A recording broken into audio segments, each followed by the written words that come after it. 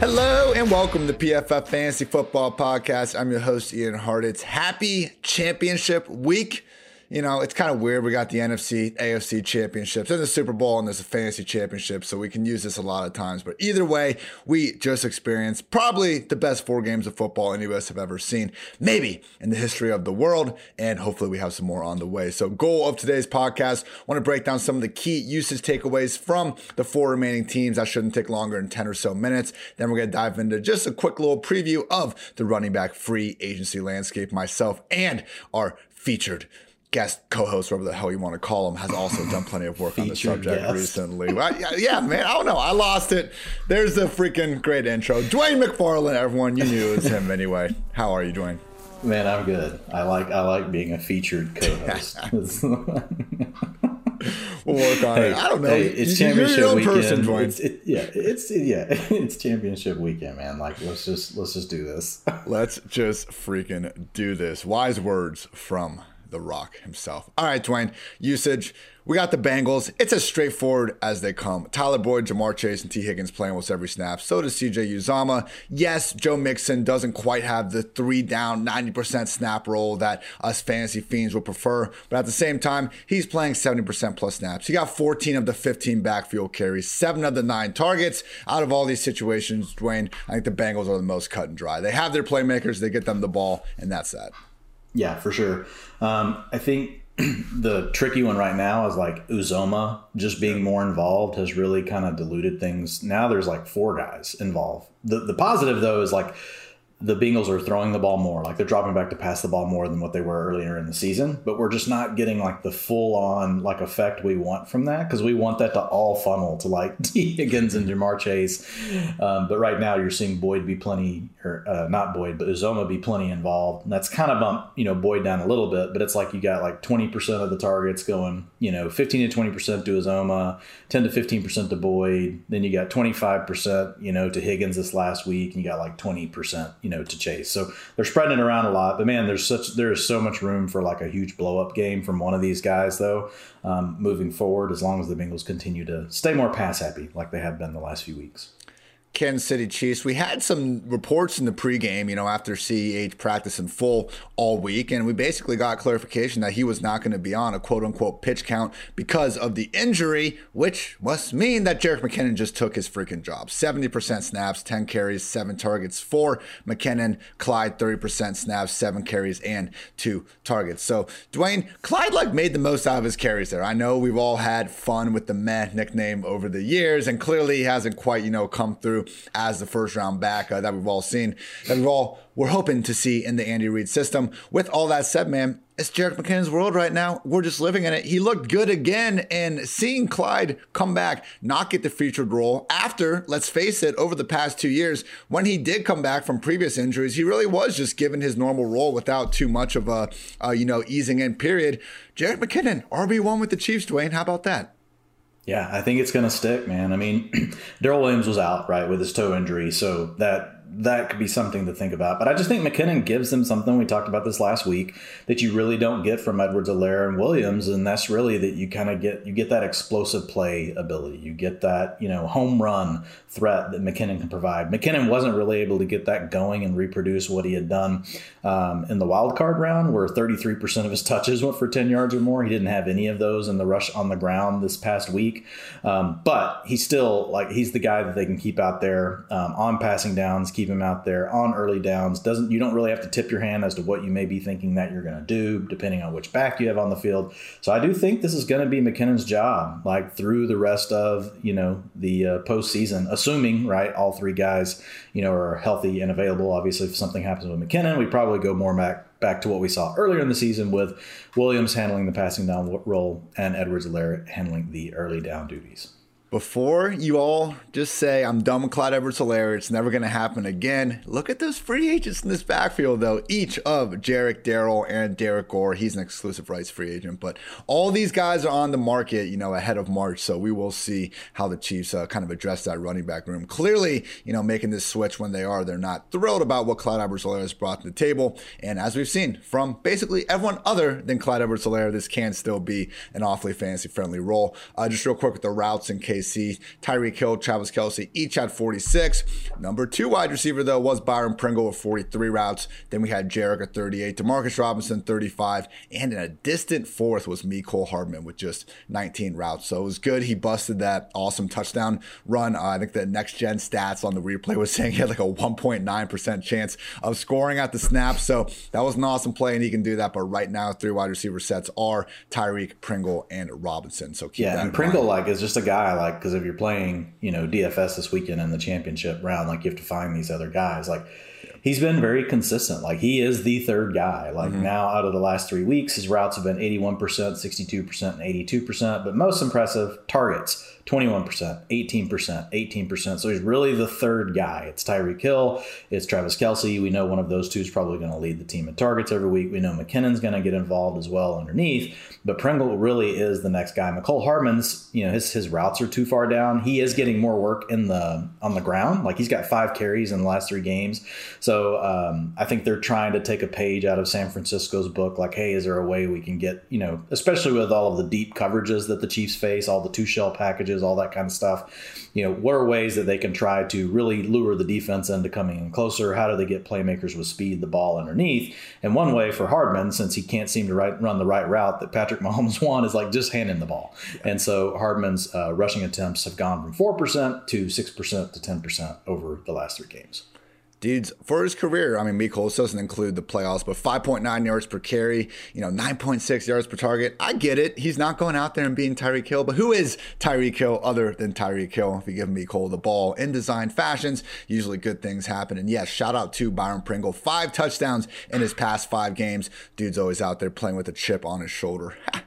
All right, Dwayne, 49ers here. We got Kittle. We got Ayuk. Those are our every down skill position players. Debo, too, but it is interesting to see just as a small route disparity here because Kittle last week, 22 routes, Ayuk 21. Debo, the small step down to 19. Then we had Jawan Jennings at 15, Kyle Juszczyk 13, Elijah Mitchell 12. We kind of saw, okay, when the 49ers offense hasn't scored a touchdown in the last 80 minutes of game action, you're not going to see too many big numbers from anyone. At least we saw George Kittle seem like they were actively going out of their way trying to design him some more of these targets. Because going to last week, Dwayne, we talked about how he was still out there on basically, I think it was 24, 25 dropbacks last week. He just wasn't getting as involved as we saw, aside from one bad drop in that Packers game. George Kittle, still very much one of the best receiving tight ends in the game, and it was good to see the 49ers seemingly remember that and try to actively get him that ball quicker. Yeah, he was one kind of brain fart away. He had that one ball hit him right in the pads. Yeah. And I don't know. They may not have caught him on that. He had an angle to the end zone. They may have caught. He's just so it's good. Kittle. He might have stiff armed 3 guys anyway. So exactly. So that's the thing. I was really hoping for that because I used him in my flex a lot. This weekend. He just barely missed that. But to your point with Kittle, they continue to feed him, especially whenever they get into these games where they're facing against zone coverage. And so this last weekend, when you look at Kittle, his target share was up to, 35% this past week. Targets per route run was 27%. The 35% led the team. And if you look at Kittle versus zone coverage, like we talked about it last week on the season, he leads the team in targets per route run versus zone. He's really tied with Debo Samuel there. So, Kittle continues to be, a big problem whenever he sees the zone coverage. And got a new thing, Ian, average depth of route. We've had average depth of target. So digging into all this data that I want to look at in the offseason, this first pass at it, folks. So these may not be the exact official numbers. I'm working with the data team on hey, how do we get rid of these kind of plays, this kind of stuff. But right now, looking at Ayuk, he's clearly the guy working downfield, 10.2. George Kittle is really more underneath, intermediate, 5.8 is his average depth of route run. And then you have Debo Samuel, it's right at an 8. And then you have Jawan Jennings and all these other guys. They don't really have big enough a role to talk about. But those are the 3 primary. Kittle's the most shallow. Then you got Debo, intermediate. And you got Brandon Ayuk continuing to work deep, which makes sense. That's why when we talk about Ayuk, right, when do you play Ayuk? When you're playing against a man-heavy team. We'll get more into the matchups later this week. But just want to throw some new data at the folks. I like that concept. Plus, it's adore. You have to love a stat that reads adore, ADOR. Adore. Shout out Jim Morrison. All right. With the backfield, Elijah Mitchell now up to, and this was I was just trying to add up as you were saying a lot of that, 274 touches this season without a drop or a fumble. Every time like I tweet this, someone's like, damn it, Ian, like you jinxed him. I've been tweeting this for like 2 months now, and I have not jinxed the guy yet. So I'm knocking on wood, not trying to do anything other than praise what Elijah Mitchell has been able to accomplish this year. But yes, he continues to be the featured back, 72% snaps, 17 carries, and 4 targets. Look, Deebo's going to get his 10 carries and 4 targets himself. We also had Juszczyk getting 2 carries. But Dwayne, I mean, this is like where beggars can't be choosers for Elijah Mitchell. We're getting usually 20 combined carries and targets, every single week with him as the lead back for the 49ers. And I don't really see that going away anytime soon. Now, we need to see what they do with some of these guys, Jeff Wilson, Raheem Mostert, and unrestricted free agents. But at least for the rest of this playoff run, it's absolutely the Elijah Mitchell show. And, I don't think we can just be assuming Trey Sermon is going to have a bigger role than he did last year. How many years did we spend with Rashad Penny and Chris Carson? I understand it finally kind of got proven right at the end of 2021. We'll talk about that one in a minute. Like draft capital, yes, it helps. But, when we have, like draft capital helps us predict what we don't know. But when we all of a sudden find out what the pecking order is, probably time just to trust that. Yeah. I mean, and look, here's the thing. Like, if it was a typical offense, like we would more worry, but we would probably care more, right, about the carries that Deebo is taking away. If you look at him over the last few weeks, he's been right around 25%. He was at a season high this last weekend, 33% on his 10 carries. But the 49ers continue to be very committed to running the ball. So that really helps, that helps offset that. So if you look at the 49ers, since week 12, they're 31st in dropback rate, or dropbacks per game in regulation, so just removing overtime to kind of level the playing field, only 29.9. But they're running the ball a ton. So since week 12, they're plus 7% rushing versus the NFL average when they're trailing by 4 or more points. Whenever they're within 3, they're plus 5% versus the NFL average. And when they're leading by 4 or more points, they're plus 4% in rushing rate versus what we see with the rest of the NFL. So in all game scripts, they continue to pound the rock. They're the last pound the rock team remaining in the playoffs. Everyone else has really moved to more, or thrown, well, the Rams are balanced. Chiefs are pass heavy. The Bengals, I would say, are pass balanced. And then you have the 49ers, which are truly run heavy. So they're taking it to a new level, man.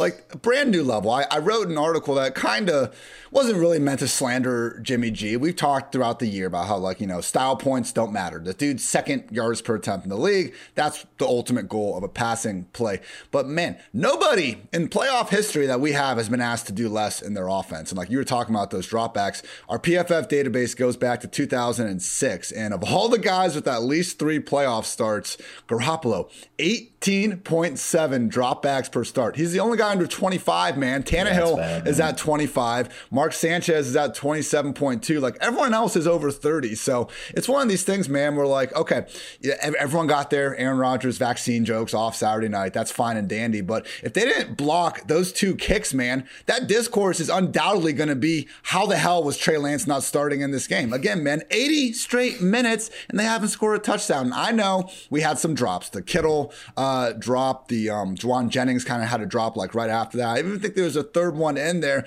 But let's not pretend like that Jimmy G not getting the most out of his receivers is this like new, or like it's a continuous problem, I should say, because we know he's been getting bailed out by some of the best yak monsters in the league. Trent Williams, PFF's offensive MVP. Like it's just one of these things, man, where we once again see quarterback wins like becoming this thing that really hides the fact that, in these playoffs particularly, Jimmy G's been terrible. Those that same group, 34 quarterbacks since 2006 with at least 100 playoff dropbacks. He is 31st in QB rating, 29th in PFF passing grade, 18th in yards per attempt. So not only has Jimmy G not been doing much in the playoffs, but unlike the regular season, he hasn't even been efficient with what he's been asked to do.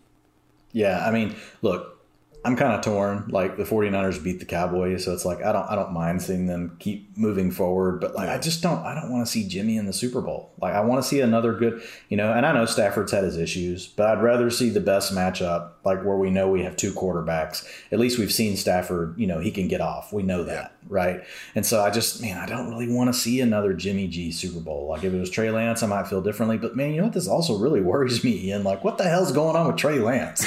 Like, I mean, how bad must Trey Lance look right now? How far is he in a doghouse that he can't get out there with Jimmy looking like this? And like playing hurt, which, hey, give Jimmy G credit. The dude's always playing through some injury, and he continues to do so. Like, other than obviously 2018, 2020, where it was just, of the season ending variety, like even 2019 when he was coming back from the ACL injury, we saw him playing through various ailments throughout the way. So not questioning the guy's toughness by any stretch. It's just really a reality, man, that again, this offense, I just think that, instead of at the end of the game, setting out these like, oh, people wanted Trey Lance to be the starter. It's like, yeah, because their team traded 3 first-round picks for the guy. Like, this isn't like it's being made out to be like shame on all of us for not wanting Jimmy G there. Like, look at the freaking team that did all this in the first place. So, yeah, man, maybe they will continue to have Stafford and company's number. Win is a win, but I think we're so used to giving the quarterback the bulk of the award because on most the bulk of the recognition, because on most teams, the quarterback deserves the bulk of the recognition. Yeah. With this being a unique team, how about we give Debo, give Trent Williams, those guys,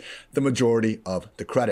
Now, final usage thing, fun rant there, Dwayne, that we can't really get to. I love it. It's okay. During the end season. Great day to be great. With the Rams, Cam Akers. Those fumbles sucked, but he is dominating usage. 81% snaps, 24 carries, 3 targets. Sony Michel, 19% snaps, 1 carry, 2 targets. Still not seeing Darrell Henderson back in action. This is where it's going to get interesting, Dwayne, because the Cam Akers, like I would love to see, I think some sites do this. I know Ryan McDowell's sent out some tweets before of just like ADP from week to week because Cam Akers must have been on the dynasty fly before last week. And then he gets this usage, which, hey, this is fantastic stuff. Like this, if he could get 80% snaps for the entire year as the Rams RB1, we're talking about a first-round fantasy football pick. Easy. But Dwayne, if we see next week happen and it goes from this to split because of the 2 fumbles and like the general lack of efficiency, this is going to be one of the biggest like just headaches to try to figure it out the entire offseason. Man, I'm sold. Like, I don't care about the fumbles. Like, I'm not going to worry about it. It might impact him this next week. And look, I mean, Akers hasn't been that great. Like his missed tackles forced, per rush this past week, only 8%. Yards after contact, only 1.79. 0 carries over 10 yards, so no explosive plays in the running game. Yards per route run were okay, but like nothing special. So, I mean, Akers really is just getting his feet under him. But what the coaches are doing with him just shows me. And look, we've seen it. Like we already saw when they moved away from Darrell Henderson to Sony Michel. Right. I mean, Now Darrell Henderson, yes, he was battling injuries, but I'm not that worried about Darrell Henderson going into next year. I think it's going to be pretty much Cam Akers. I think you're going to see Henderson get to play, some of the passing downs. We could even see that this weekend if we get Darrell Henderson back. But for me, like at this point, it's just like, look, this is Akers' backfield. And this is where it was probably headed this season before the injury. Yeah.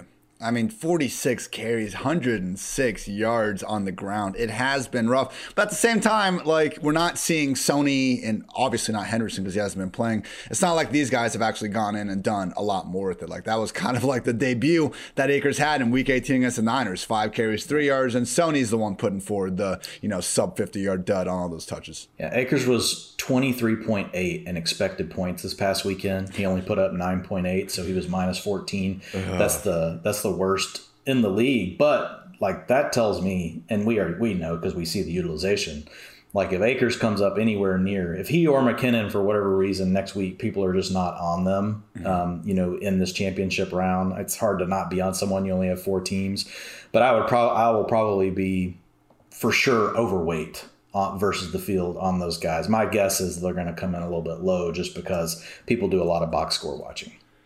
Just quickly on the routes, everyone's king Cooper Kupp, obviously the lead guy, but as we've seen with some of the complimentary stuff, they have been rotating a little bit. But in these last few weeks, it really just has been Van Jefferson and OBJ flanking Kupp in 3 wide receiver sets. Our favorite guy, Ben Skowronek, out there just for one route. And Dwayne, this shocked me. I think I was only looking, maybe I looked at a different site to find this out. It's not Ben Skowronek, it's Bennett Skowronek. Yeah, it's Bennett. Yeah, I've been calling him Ben, I think. So my apologies to Bennett and the entire Skowronek family with that one. Also, Kendall Blanton for 4 routes out there. If he ever tuned in and heard how we pronounce his last name, he probably wouldn't care less that you called him Ben. Dude's going to be like, the guy with tits in his last name is out here trying to clown me. What the hell is going on? Exactly. Cam Akers, 24 routes. Tony Michel, 11. I don't think there's too much to take away from that. I was just trying to be a goofball with the Bennett stuff. So, Dwayne, let's get on to some running back free agency talk. Now, we both, unbeknownst to each other, just happened to grind out running back free agency articles last week. We kind of took different approaches. I tried to look through all the teams with free agents that, we're obviously going to be hearing about here in March and looking at kind of the available situations. And from there, I kind of analyzed like what can we expect for the running back in these offenses. You kind of took more of a player-driven approach. So I think we're going to combine these pretty nicely here, go team by team, and then we'll kind of discuss what to expect and just the general upside of who we're actually dealing with. So with that said, let's start things off with the Arizona Cardinals.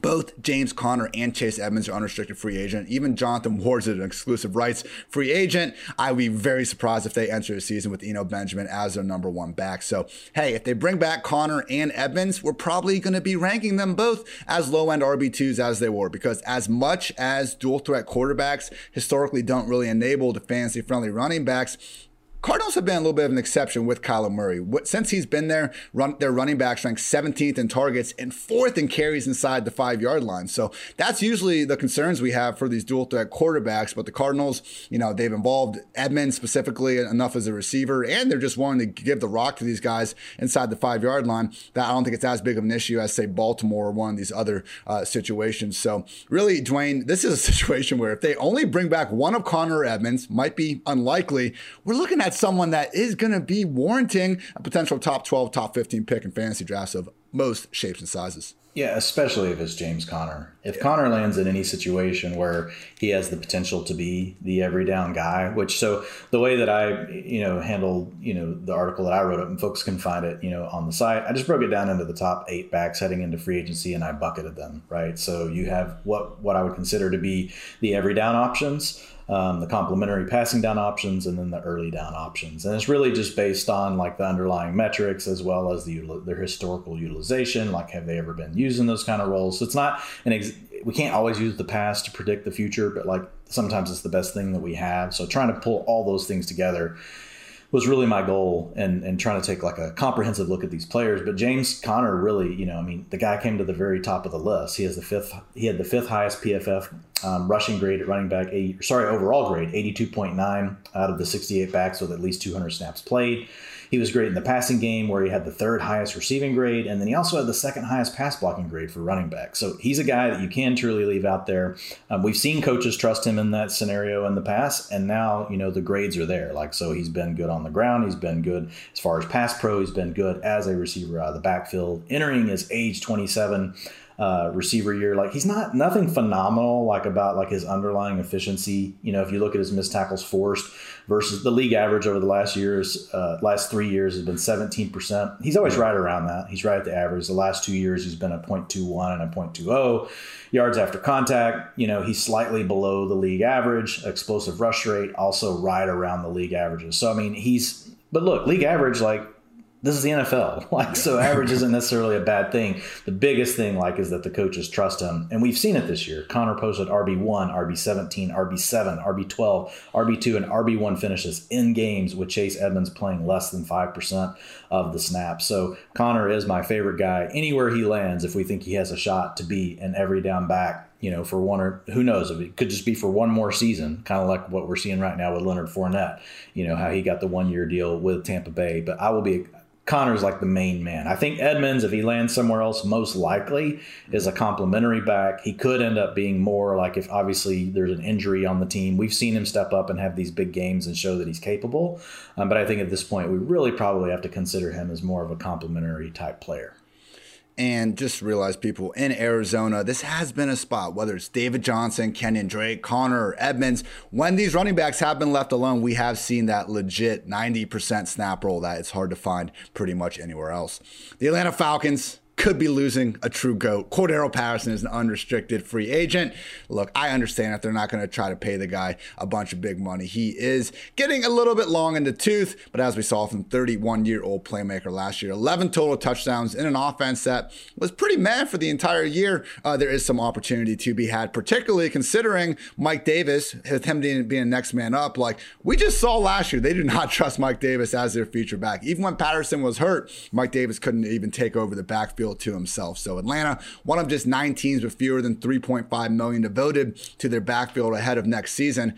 I mean, Dwayne, this is one of those where like if they go ahead and if it's like a Najee Harris type situation where they use a first or second round pick, whether you want to call it irresponsible or not on the position, this could be an offense that gives a 300 to 400 touch workload because we've seen Arthur Smith give that to Derrick Henry before. So I think, this could go one of two directions. Maybe they just decide to not prioritize it. It's Mike Davis and a couple other guys in a committee. We saw that for, portions of this year, but based on Smith's history, man, if we can get that 3-down workhorse with the big contract, Atlanta could be one of these underrated situations where a running back just thrives. Because remember, you don't need to be a great offense to have a great fantasy running back. Just look at freaking James Robinson and the Jaguars 2 years ago. Numerous other examples that we've had throughout time. Cordero Patterson, literally last year, man, on the Falcons. Like, we don't need to look far to find these examples. We'll see who it ends up being in Atlanta. Could be a nice spot.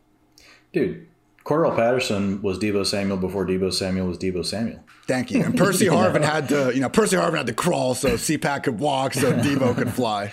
So, I mean, I think there's going to be interest in Patterson, whether it's in Atlanta or not. I think now there's maybe enough of a blueprint because what we've seen with Deebo, what we've seen with Arthur Smith. Now, look, it takes a special kind of player to be a receiver that can play running back. Not just anybody. So it's not just like, oh, let's find the next Cordero Patterson or find the next Deebo Samuel. I don't think there's going to be, like, those aren't just going to come along all the time.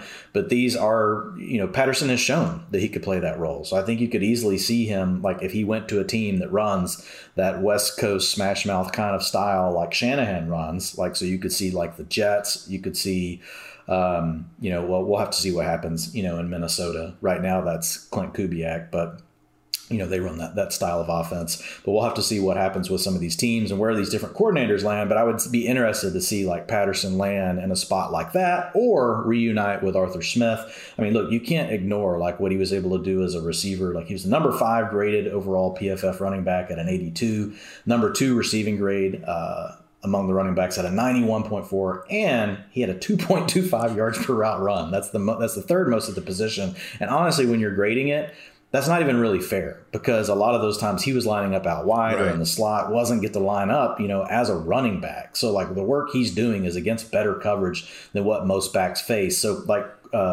for example, McCaffrey grades as number 1 in yards per route run, but all those are coming out of the backfield. Whereas CPAT's move, you can truly move him all around like that movable chess piece and do all these different things that you may want to do. So coordinator matters a lot for me for CPAT. I want to see him land somewhere with an innovative play calling mind, someone that we know kind of likes to run a lot of the jet sweep type stuff, likes to, utilize some of the larger formations, different things like that. If I see that right type of landing spot, I'll definitely be very high on Cordero Patterson versus if he just lands in an offense. Like you don't want him landing in an offense that wants to just drop back and throw all the time. I don't think that's going to work. Who knows? Maybe it could. Like if you just got him lined up in the backfield every play and you're like, we're going to pass the ball 65% of the time, CPAC could probably live in that environment.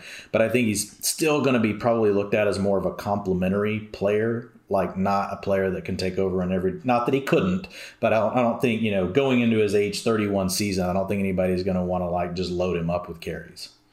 Put him in San Fran. Why the hell not? Who else knows how to use the guy better?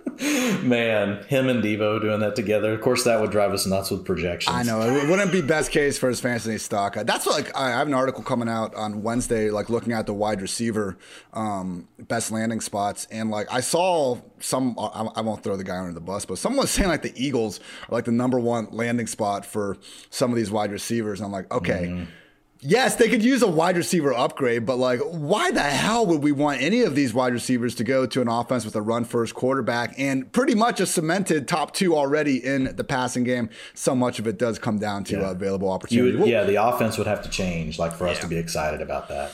We'll talk about totally we'll talk about wide receivers a little bit more next week. Keeping on the topic at hand, Denver Broncos, Melvin Gordon, unrestricted free agent. Dwayne, we don't need to spend too much time on this because I think it's simple enough. In your 2022 fantasy football ranks, under the assumption that Melvin Gordon takes his talents elsewhere, Javonte Williams is the overall RB2. That's the ceiling we're looking at here, and that's before maybe even getting one of these Aaron Rodgers, Russell Wilson, Deshaun Watson type crown jewels at quarterback.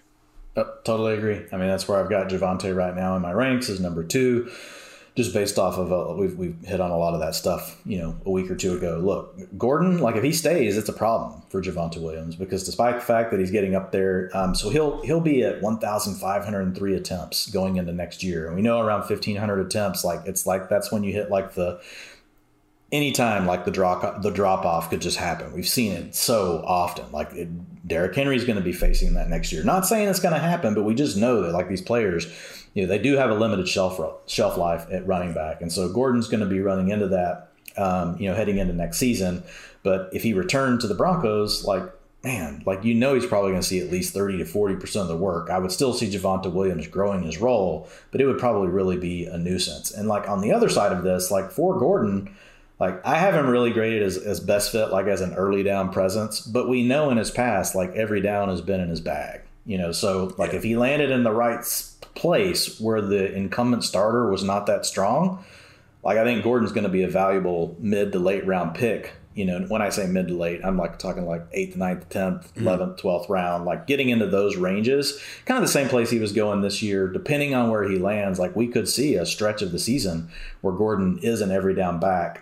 So a lot of it just will depend, on where he lands. Like most of his metrics, like he's under the league average at this point in his career. The missed tackles force, he's been really good over the last 2 years. He's plus 0.07 and plus 0.05% yards after contact, a little better than league average. Explosive plays, not even real. He's below league average in that area. But again, we've seen him play the every down role in the past, so he could do that again somewhere else in the right situation. And I think some of these, quote unquote issues would be less magnified if he wasn't sharing a backfield with freaking Javonte Williams and then Austin Eckler before that. Like he's had some great players right there alongside him that I think has caused this idea that Gordon, has been anything other than at least an average. If Sean Payton stayed in New Orleans, which he's got like 2 more years left. Gordon would be the perfect complement to Kamara because because he's fine as a back in the screen game, which we've seen Mark Ingram do. But he's just got more left, right, than what Mark Ingram has got at this point. So I think Gordon would be a perfect fit in a situation like that. Because look, we've seen the Saints; they don't really want to grind Kamara into the ground, and I don't blame them. And so I think you do need a complementary weapon there. So I think that could be a fit. I'm going to fly through these next 4 and we'll pick it up with the Patriots. I think we've either already talked about these teams or there's just kind of too much unknown to really have major opinions right now. With the Houston Texans, though, both David Johnson and Royce Freeman are unrestricted free agents. Obviously, they parted ways with Mark Ingram and Phillip Lindsay during the year. That leaves only 32, soon to be 32-year-old Rex Burkhead as the really last remaining running back. Just note, he has never handled even 150 touches in a season. We'll see. And a new coaching staff.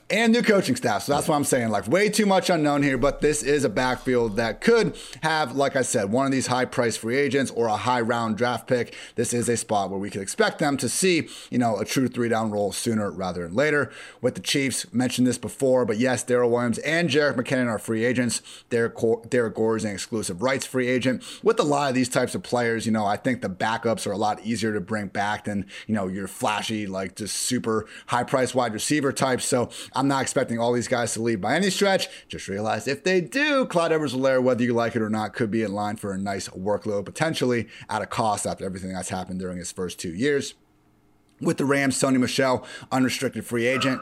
Dwayne, right now, man, I would expect Sony not to be back in Los Angeles, given what the Rams now know about Cam Akers' return from the Achilles injury. I think Sony's probably done enough during his stint as a starter to maybe go earn an opportunity elsewhere. Do you have any major thoughts on Sony potentially taking his talents elsewhere? I mean, I think really this year, to his credit, because, it was always kind of the coming out of Georgia, I don't mean this as a slight on Nick Chubb, but like I always kind of thought of Sony as more of like the explosive guy. And maybe some of this was Chubb still coming back from his own knee injury that he suffered in college. But seeing Sony basically evolve into more of this like early down, grinder, just, put him in the I formation and let him waste away.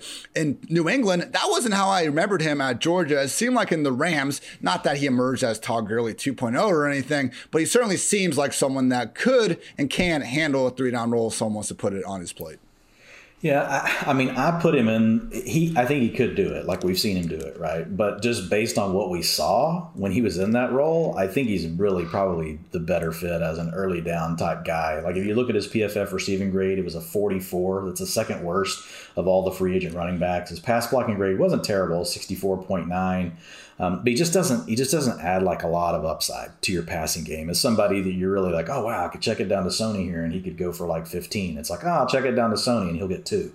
It just hasn't really worked out for him. But I'm with you. Like whenever I was looking at him and Chubb, back in the day in Georgia, like Michel, I don't want to say he was playing full on like a Swift role, but it was more reminiscent of the DeAndre Swift role than what we see Sony Michel doing now. But this could be, injuries, carries, all those things starting to take a toll, on Sony Michel. So I mean, he's been in the league a little bit now, so I do think there's the potential for him to play an every down role. And we'll have to see where he lands, but my guess is he's really going to be more of an early down guy.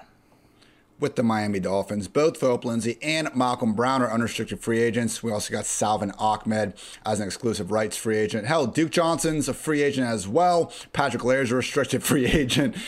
Man, everyone is basically a free agent in this backfield. Who knows if Tua's going to be back under center. Still need to think about the new coaching staff as well. Offensive line is obviously a joke. But with all that said, maybe just maybe if they do decide on one single back, there is opportunity to be had in that Miami backfield. Here's an interesting one, Dwayne, and kind of similar to Kansas City. If I had to bet, I don't think these guys leave anyway, so maybe it's a moot point. But in New England, both James White and Brandon Bolden are unrestricted free agents. Let's have fun here and assume that they are not back and that we get to have a Damon Harris backfield where, okay, he's not going to get absolutely all of the early down back with Stevenson there. But if we could have it just Harris and Stevenson in an offense that, hey, Mac Jones year 2, I think they could again be an above average scoring group. Where would you kind of be ranking Harris and Stevenson? Because this is a run heavy enough offense to maybe foster 2 fantasy friendly running backs. Yeah, if we could get it down to 2, that would be great. I worry that we still wouldn't be able to trust it, even if James White and Brandon Bolden left. Remember, Brandon Bolden's just a special teams player that turned into the passing down back. Right. So like it could be a J.J. Taylor thing. They could bring in someone else. They really have historically liked to use 3 backs. There's not a lot of coaches where, we look at coaching schemes, we look at these things and they matter, but with some situations, it's like, you look back, you see the players they had, you're like, oh, it just makes sense. They wanted to get all 3 guys involved. With this team, like they really do like to have, they're one of the few coaching staffs where you see this long-standing trend. It's almost like the Bruce Arians and the big slot receiver, right? Like there are some coaching trends where you're like, wow, that's pretty strong. You just got to go with it. So I'd be very interesting to see who lands around. But if we did get it down to just a 2-player backfield, my guess is we would see Stevenson expand into more of a passing down role. You probably see Damian Harris take about half of the rushing attempts. Maybe you see Stevenson take 30 to 40%, but if he also got to pick up all the passing down work, then I certainly think that both guys could be viable in fantasy. And look, like if Stevenson were to grow like in that receiving role, it's not like, the Patriots pretty much, they just spread the ball around to all these receivers. There's no one that's really demanding, these heavy targets per route run type looks that we would like to see. But maybe Stevenson, since no one else is doing it, like, we know he can make plays. Does he have a chance to really develop into a player that could see 15 to 20% of the targets? If he did that, yeah, both of these guys would be inside our top 24. We're going to rank Harris higher than Stevenson, but who do you think is going to have the higher ADP? I bet Stevenson. Man, he could. There was a lot of... People are obsessed with him. They are. People... And look, I like the guy, but no, sure. I mean, like half the stuff I see posted is a perfectly blocked play, and Stevens just running for a touchdown, like the preseason one. These guys, people are like, I told you. I'm like, dude, he just actually only did his job, and that's all he did. Now, to Stevenson's credit, like he's been more than that down the stretch, but man, just watching Harris, like he just runs with such, tenacity. I don't know what the best way to explain it is, but like he's bringing heat, on every carry. So I think they're both good players, and I don't want to like be forced into liking one over the other, but I know we will. I tend to lean towards what you're saying because we also just like we naturally all want the next thing. Look, I remember when Damian Harris was a cool late round pick, but we're moving on. That was last year, Ian. Now it's Stevenson. But I think you would have to say if it got down to those two and we had to make an educated guess about which guy was going to take over the passing down work, I think we would probably both agree it'd be Stevenson. So in that case, in PPR formats, there could be a legitimate reason to still consider, putting Stevenson over even Harris. I don't see Harris being more than a couple spots ahead of Stevenson, wherever we end up having them ranked. And maybe they're like right next to each other. But I just think that it's going to be different positions. But these types of situations, your Debo versus Ayuk, preseason stuff. When we see this growing disparity and we can kind of look at the usage between them, it's like, well, that's actually a lot closer. I think we'll be better off more times than not just taking the discount. Before we get to the Jets, Seahawks, 49ers, Buccaneers, and the football team, I want to let you guys know that with DraftKings, you can download the DraftKings Sportsbook app now. Use promo code PFF and get 56-1 odds on any NFL team. Again, that's $5 and win $280 in free bets if your team wins. That's promo code PFF for 56-1 odds at DraftKings Sportsbook, an official sports betting partner of the NFL. Just note you must be 21 or older. New Jersey, Indiana, or Pennsylvania. Only new customers, only minimum $5 deposit, $1 wager required, one per customer. Restrictions apply. See DraftKings.com/sportsbook for details. Gambling problem? Call 1-800-GAMBLER. Also, fun deal from our friends over at Western Southern. You have a chance to win a free catering up to $2,500 coordinated with your order from a restaurant near you, delivered on the day of the big game, February 13, 2022. For some reason with this, where, they can't quite use the name of the big game that we all know I'm talking about that concludes the NFL season, but you guys know what it is, and you can get, again, $2,500 up in catering. All you need to do is ask a question. That's it at westernsouthern.com/feast. One more time, it's westernsouthern.com/feast. Maybe you want to ask Chris Collinsworth what it's like to work with Al on Sunday Night Football, what it's like to be in the PFF offices, what he thinks of Dwayne McFarland as a person. Whatever you want, you can ask those. And if you're watching on YouTube, check out the link in the description below. Remember, Western Southern, you can rest assured on game day. Also, shout out to PFF. That's right, our own company, and you can save 25% off any PFF subscription if you use code FANTASY. All locked article content, betting dashboards, NFL Green Line, which is up 27 units this year, our draft guide, and much more. Also, very happy to say that as soon as the Super Bowl is over, we are going to have an absolutely killer couple-week stretch of Dynasty content coming your way. So get that PFF sub, use code FANTASY, and you can save 25% off and get all that again and much, much more. Finally, everyone, this Valentine's Day, which I guess that is coming up, got to start worrying about that. This V-Day, it's time to join the 4 million men worldwide who trust Manscaped, the leaders in below-the-waist grooming, with our exclusive offer. Go to manscaped.com and use code PFF for 20% off and free shipping. Again, it's 20% off and free shipping with the code PFF at manscaped.com. Join Cupid and shoot your arrow with Manscaped this Valentine's Day. All right, Dwayne, this next team, I think, was like a poster child this time last year for like, hey, if we get a rookie running back to go here, it's going to be one of the best situations in terms of raw opportunity. And we saw that pay off at various times throughout the year. I am speaking, of course, about the New York Jets. Now, the one issue for Michael Carter really taking on like a legit RB1 role was the presence of Tevin Coleman, who is now an unrestricted free agent. Maybe they bring him back on the cheap, but this is a situation where Tevin didn't really do enough there, I think, to warrant either a big, like, not an extension by any stretch, but even if he is back there, I could see Michael Carter, given that he was literally number one in missed tackles forced per touch in the entire league. He was the best running back with the Jets, and we saw him win the starting role from Coleman not once but twice. Even if he is back, I still think Carter could have the big jump. Now, Dwayne, we talked about this when Nathan Yonke was on the podcast this time last week about Michael Carter. He's still someone that I think you're, a little bit afraid of going too fully in on. With that said, if we make it through free agency and the draft and it's only Michael Carter and like Ty Johnson atop the depth chart, it's going to be hard to keep Carter out of that top 15.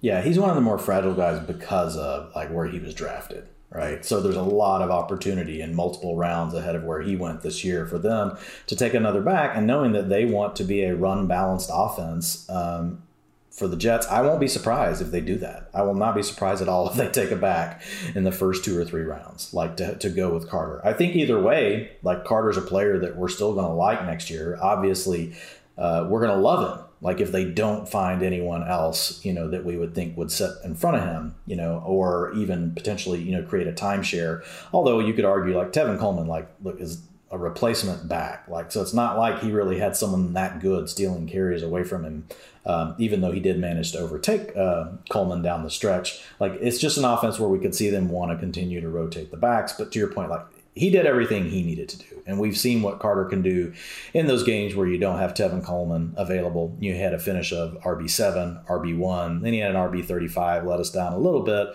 But, then he had another RB35. But, look, you got that 1 and that RB7. That's enough. We know what kind of offense the Jets want to be. And if they can improve, as a team, and don't have to play from behind all the time, we could see more rushing attempts overall for that team, because I think they would like to look a lot more like the 49ers. One team that we know always wants to run the ball as much as possible, those Seattle Seahawks. Rashad Penny and Alex Collins are unrestricted free agents. I'm pretty sure the Collins ship has sailed regardless, just in terms of him really becoming this team's featured back ever again. But Rashad Penny, man, if you're a fantasy footballer like Dwayne and I, you know all about Penny's end of the season stretch. But just to reiterate it for anyone that missed it, week 14, 16 carries, 137 yards, 2 touchdowns. Week 15, small dud, then finishes the year with 135 yards, touchdown, 170 yards, 2 touchdowns. Week 18, 190 yards and a score.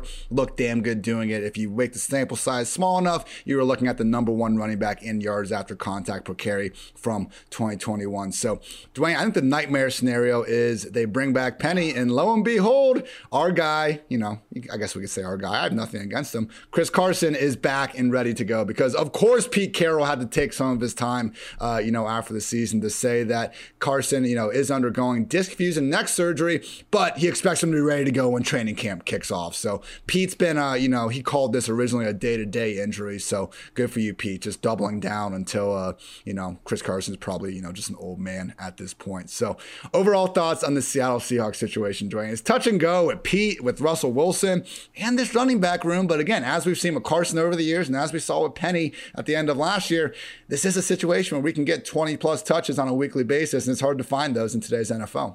Yeah, well, Penny's the back that I'm probably the most excited about seeing where he lands, this offseason, because if he lands anywhere where we think he could have 60% of the rushing attempts, you have to get excited. Now, look, Penny's got to stay healthy. This is the first season ever, man, he's eclipsed 100 rushing attempts. This guy just hasn't been injury prone. He has been injury prone. He has not been able to stay on the field. And that's in a 4-year career, So, that's pretty wild to say this is your first season to get over 100 rushing attempts. And it's typically been tied back to some sort of injury, not just a committee situation. So, the problem, though, teams are going to face, so even though he hasn't been available, of the backs that are here, just as a pure runner, he's the most explosive. His explosive rush rate now, I left 2020 out because he only had 40 snaps. But in 2018, 15%, that's plus 4.5 versus the league average. 2019, he was at 12%, that's plus 5.5. So the league average is 11.5%, 10.5%. Of plays go for 10 yards or more. In 2021, he was at 16%. So he's been well over that each of these seasons. Yards after contact, well over the league averages by plus 0.47, plus 0.19. This year, plus 1.59. So, he's been above the league average in those yards after contact stats every single year of his career as well. So, and if you look at the games where he's had at least 12 touches, just looking at his entire career, he's delivered, these are his PPR points, 16.8, 18.9, 26.7, 26.8, 6.4, there's a dud, but 19.5, 32.5, and 25. So every one of those has been 15 points or more, except for one, whenever he's just had at least 12 touches. So we know that the upside is there with Penny. Really can't wait to see where he lands. Kind of hope it's not here, to be honest. Yeah. Because the Seahawks offense, it's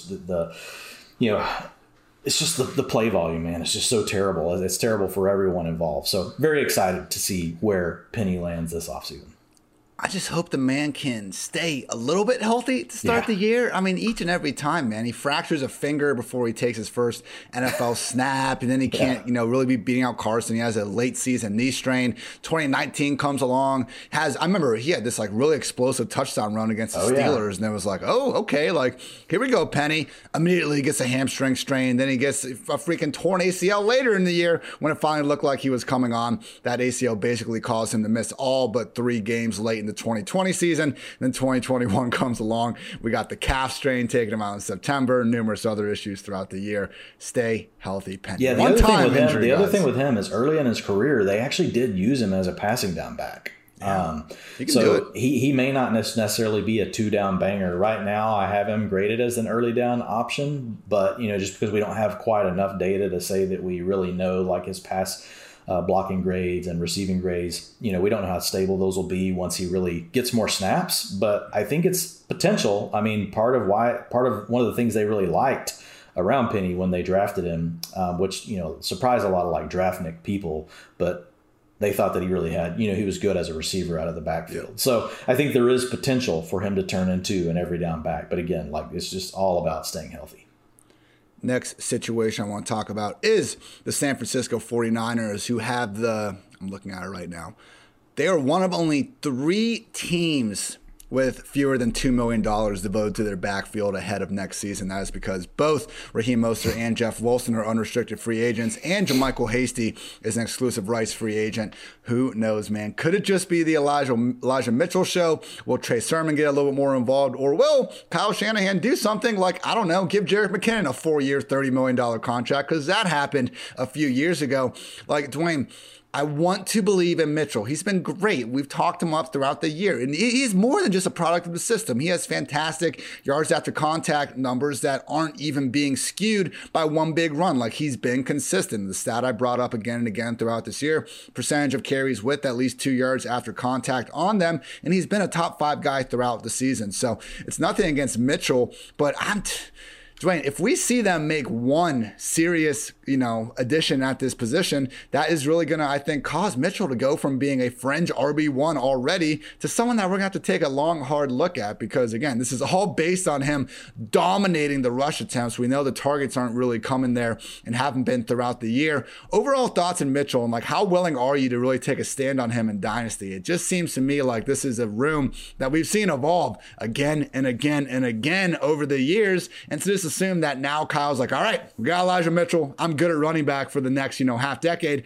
I'm not so sure I'm willing to make that jump. Yeah, I'm not either. I would be selling Mitchell in Dynasty right now. As far as season long next year, based on what we know right now, which is not a lot, but we know that he has a really good shot at being the number 1 back next year, right? But again, like Trey Sermon could come back and play well. I pretty much like Mitchell over Sermon. I've kind of settled that in my head. I'm not going to totally write off Sermon. I do think, it was a terrible year, right? And it's all we have to react to. But the truth around Trey Sermon is probably better than what happened this last season. The biggest concern for Mitchell is just like what we talked about with Carter. What if they draft someone? If they draft someone in the first 3 rounds, like Mitchell's value will tank. Like it will go so far down just because of all the things you just said. We know that Shanahan's willing to use a committee. We know that he's willing to go hot hand. He's willing to go with the latest thing in his backfield. So with Mitchell right now, heading into it, I feel really good about him next year. He'll be a borderline RB1 for me, but still a lot to play out this offseason. How would you feel, Ian? What if because Raheem Mostert's not going to have a big market like at his age. Bro, but the 49ers I think he'll be know split him, if he comes back. I think Raheem Mostert probably comes back to the 49ers. Then that becomes even a situation and so that kind of tells you how fragile like Elijah Mitchell's status is in our minds, that Raheem Mostert would worry us. I would project Mitchell to obviously be the lead back, but like Mostert might be able to steal away more work than what we've seen from Jeff Wilson. Is this me being an idiot again, like when I was too worried about Marlon Mack to go all in on Jonathan Taylor? Are we making that mistake here?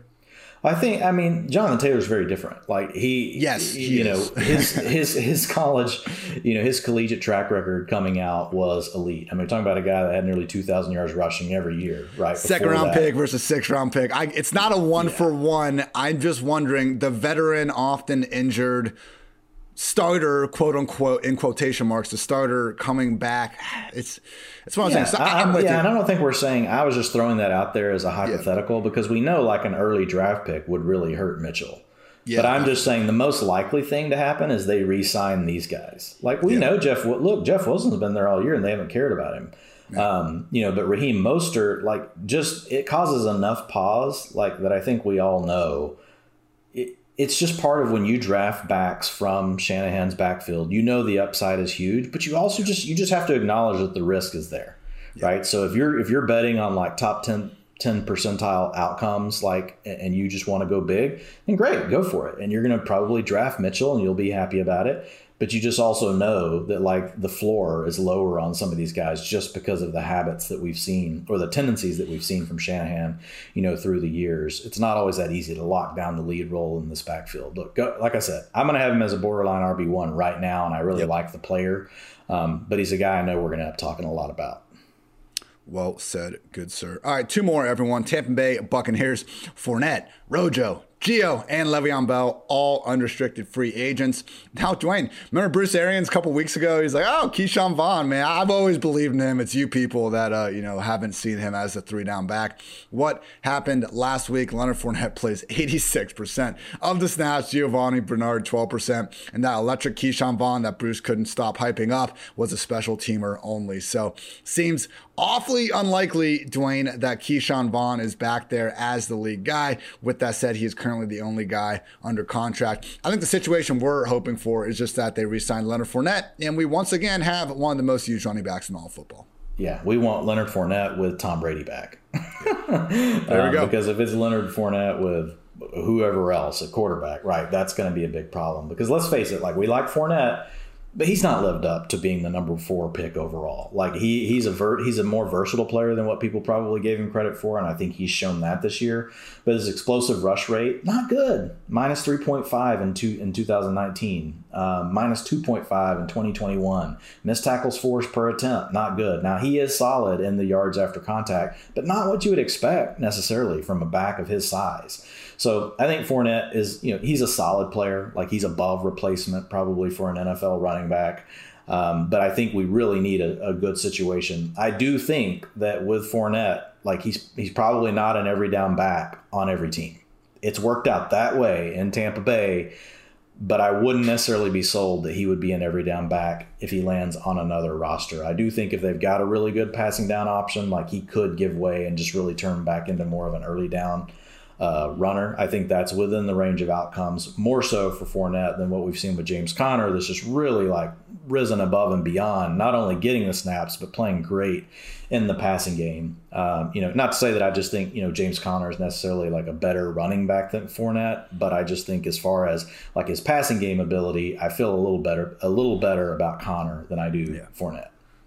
Fair points all around. Final situation, Washington football team, J.D. McKissic, unrestricted free agent. Anyone that was a fantasy manager of Antonio Gibson last year knows just how big of a deal it can be when McKissic leaves the lineup. Dwayne, your 2022 ranks right now, you have Antonio Gibson, RB4 overall. That is under the assumption that McKissic will be taking his talents elsewhere.